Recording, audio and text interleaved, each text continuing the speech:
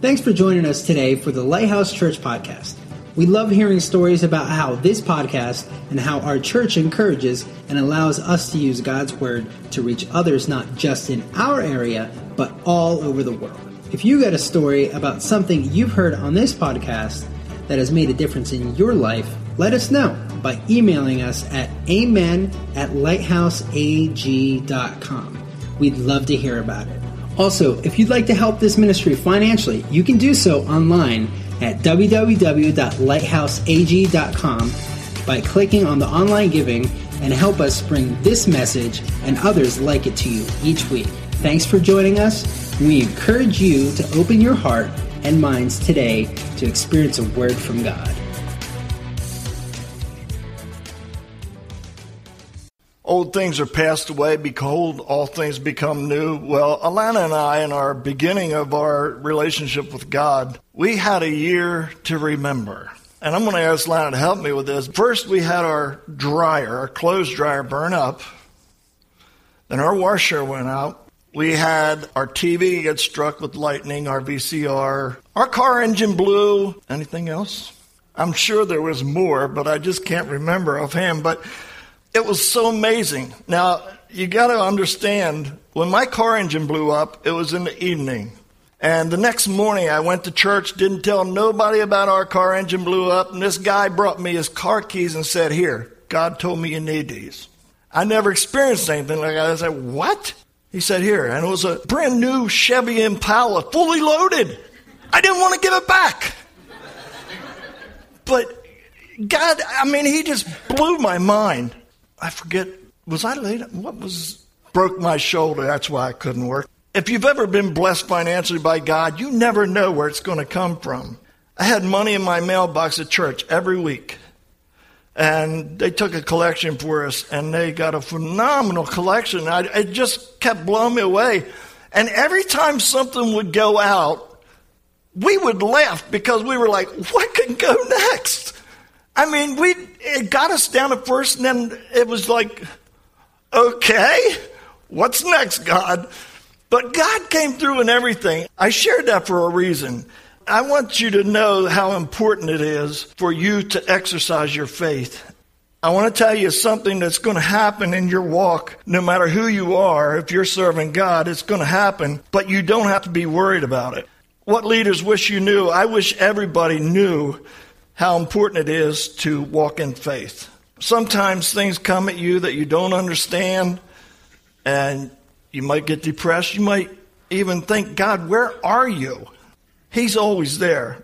I want you to understand the trick of the enemy. In Luke 18:7-8, in the Amplified, it says, "And will not our just God defend and protect and avenge his elect, his chosen ones, who cry to him day and night? Will he defer them and delay help on their behalf? I tell you, he will defend and protect and avenge them speedily. However, when the Son of Man comes, will he find persistence in faith on the earth?" The enemy, when he comes at you, he is going to try, and if you've been serving God at any length of time, you know that he tries to make your problem look bigger than the answer. But you got to understand that the devil doesn't know what you're thinking, what you're feeling, or anything like that unless you tell him. 1 Peter 5:8 says this. I'm going to read it from the Amplified again. "Be well balanced, temperate, sober of mind, be vigilant and cautious at all times. For that enemy of yours, the devil, roams around like a lion, roaring in fierce hunger, seeking someone to seize and devour." The beginning of verse 9 says this, "Withstand him, be firm in faith against his onset, rooted, established, strong, immovable, and determined." When it says that he goes around like a lion looking for someone to devour, he is looking for an opportunity to eat you up, to immobilize you to where you're not going to serve God. He will make that thing look so big to you that it'll be bigger than God. That's how he wants to portray it. And sometimes he can get it so big that you don't even think about God. That's why God is warning us to be ready for when it comes. The thing to know about the devil, like I said, he can't read your mind or he doesn't know your heart. He can't tell what you're feeling by looking at you. What he can do is hear what you say and see what you do. You may get panicked, you may get stressed, you may get depressed, angry, or full of fear. When we feel something, we want to let somebody know. We murmur or complain. Many of us try to fix the problem on our own. One word or one action, and the enemy comes in like a flood. If he sees or hears anything that indicates a sign of weakness, all he has to do is make the situation look even larger than it really is, which in turn makes us say more and look more angry and more stressed until that's all we see and that's all we say. And we seem to forget all about we have a God who loves us and has told us he will never leave us nor forsake us. Then what happens, we don't respond by faith or put our trust in God. The Lord answers our call of faith when we trust him and believe he is the answer to every situation. If you remember the story of Job in chapter 1, verse 7 and 8, God knew what Satan was up to. Well, let me go to that. I wanted this mostly in the Amplified version. Okay, here we go. And the Lord said to Satan, "Whence comest thou?"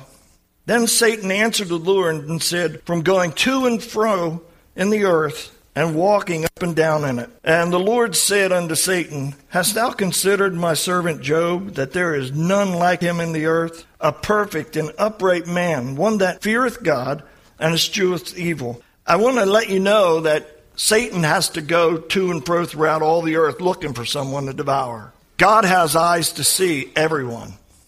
He don't have to go to and fro throughout all the earth. He don't have to waste the time. But the devil has to go everywhere he can to seek somebody out that he can devour. God, on the other hand, is waiting for us to call out to him. He waits. 1 Corinthians 10:13.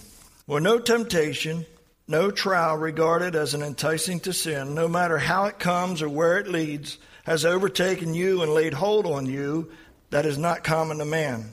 That is, no temptation or trial has come to you that is beyond human resistance, and that is not adjusted and adapted and belonging to human experience, and such as man can bear.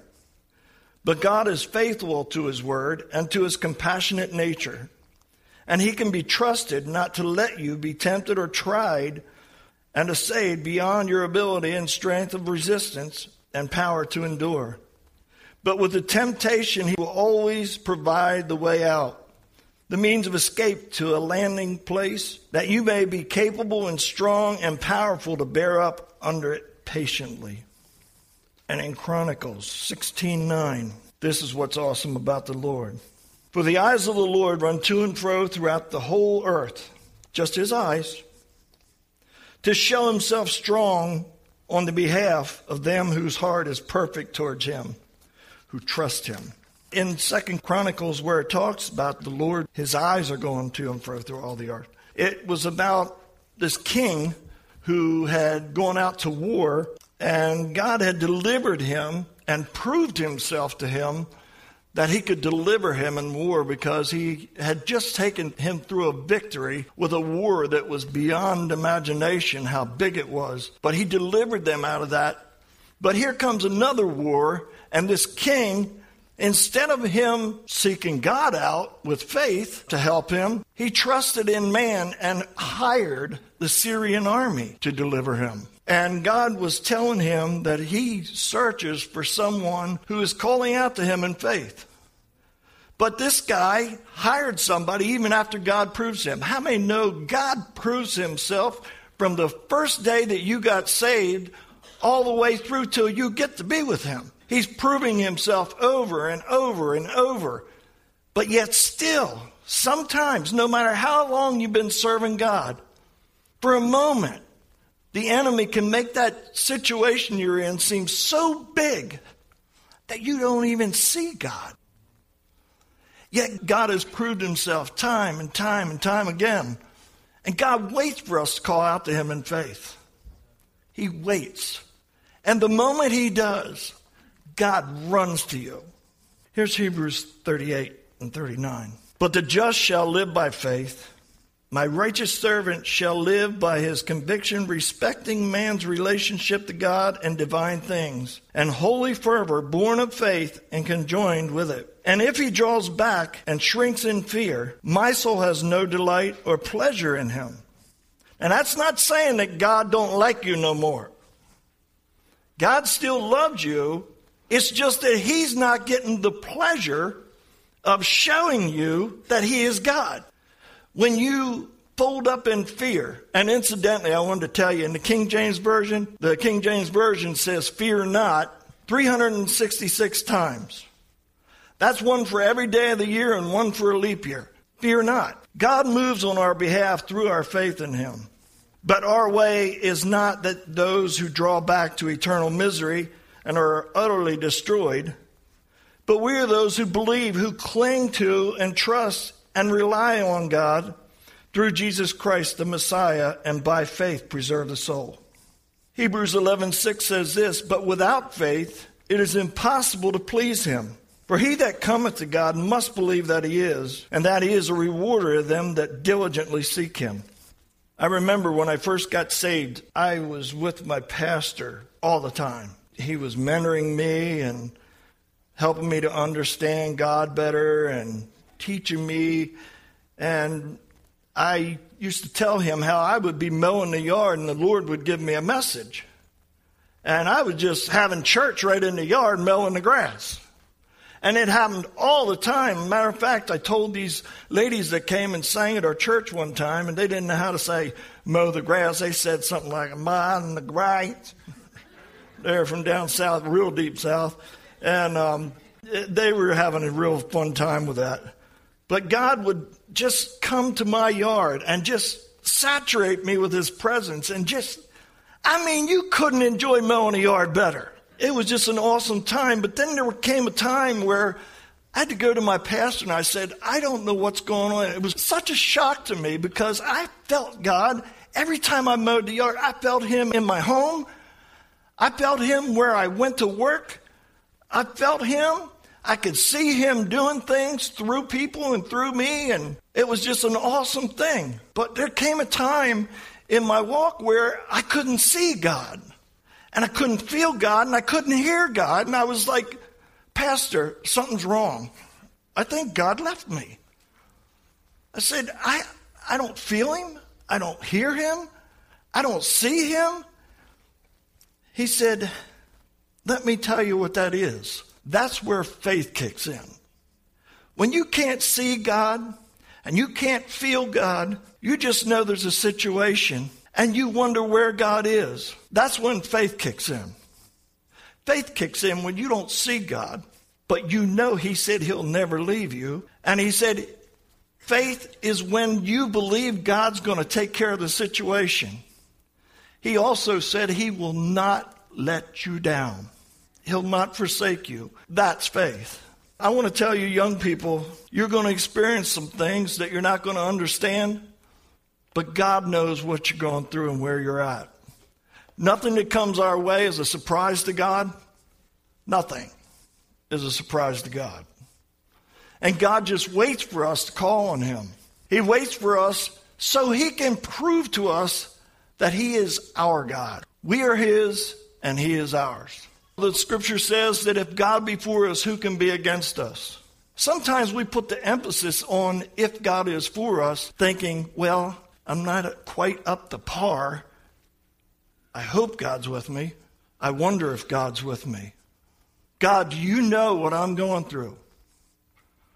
Now, probably you've been there maybe once or twice if you've been serving God a while. Or maybe you say, God, do you know what I'm going through? Or, God, I'm waiting. But God says he'll never leave you nor forsake you, so you know he's tuned into your situation. He's tuned into it, and he is ready to act. I used to wonder how the scripture says, in all things give thanks to God. And I used to wonder, some things just don't feel so comfortable to thank God for. Some things are very hard. Some things I don't understand. So how can we give thanks in everything? But then I got this scripture, and it just entered me, and it just became life's truth to me. For we know that all things, can you say that? All things work together for good to those who love God and who are called according to his purpose. So God is with us. Amen? If you don't understand, God knows how to help you to understand. If you don't feel sometimes that you're good enough for God to be with you, can I assure you that you never have been or ever will be good enough for God to be with you? But God is with you. If you're here and you're a child of God, born again of the Spirit of God, God is with you. And he is for you. I'm just going to give you a quick one here. First of all, I want to say this. Psalms 34:19 says, many are the afflictions of the righteous, but the Lord delivereth him out of them all. Thank you, Lord. I'm going to read to you Mark 4. This is so good. So good. You've read it probably 100 times, but I want to say it again. And the same day when the evening was come, he saith unto them, let us pass over unto the other side. And when they had sent away the multitude, they took him even as he was in the ship, and there were also with him other little ships. And there arose a great storm of wind, and the waves beat into the ship so that it was now full of water, just about sinking. And he was in the hinder part of the ship, asleep on a pillow. Hello, Lord! Many would say, if you thought your ship was going to sink, Lord, don't you care? Master, carest thou not that we perish? And he arose and rebuked the wind and said unto the sea, peace be still. And the wind ceased, and there was a great calm. And he said unto them, why are you so fearful? How is it that you have no faith? I mean, no, Jesus showed them miracle after miracle after miracle. They went on the ship with him. They were catching no fish. He told them how to catch fish. They were in trouble so many times. They allowed themselves to get in trouble, but Jesus was right there. And I have more stories to tell you in the Bible about it, but I don't have time. What's this saying? This story here is telling you that if Jesus is in your ship, you're not going to sink. Amen? Praise the Lord.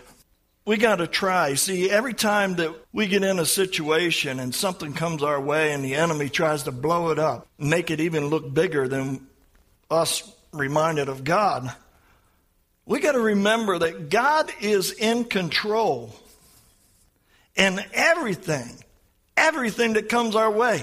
We should never complain. That's easy to say. We should never worry. That's also easy to say. But the truth is that God knew it before Satan knew it. Satan had to walk around and find you weakened. It's just like a lion. He's got to look for a weak one. He's got to look for a wounded one. He's got to look one that's separated from its kind so he can devour it. Our weakness shouldn't even show up. If we stand on faith, if we need to live on faith, which the scripture says, the just shall live by faith. If we learn to live by faith, Satan cannot devour us. Just like Job. God had to ask Satan if he is considered Job because Job never showed a sign of weakness. Satan had to walk right past him every time. He never showed a sign of weakness. So God had to tell Satan, have you considered my servant Job, who's perfect? His heart is perfect towards me.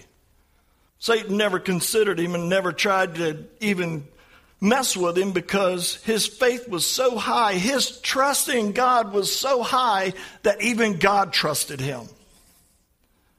So anytime you start complaining about where you're at and wondering if God's there or if God even knows, let me tell you, he knows.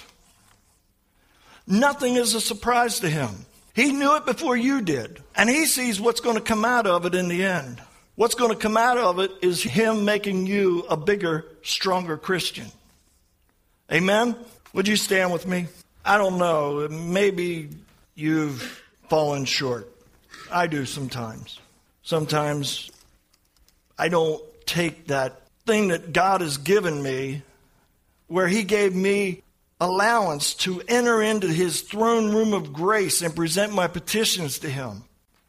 He has given me grace that reaches farther than anybody can even imagine. But yet sometimes, if the moment is right, I allow Satan to eat me up.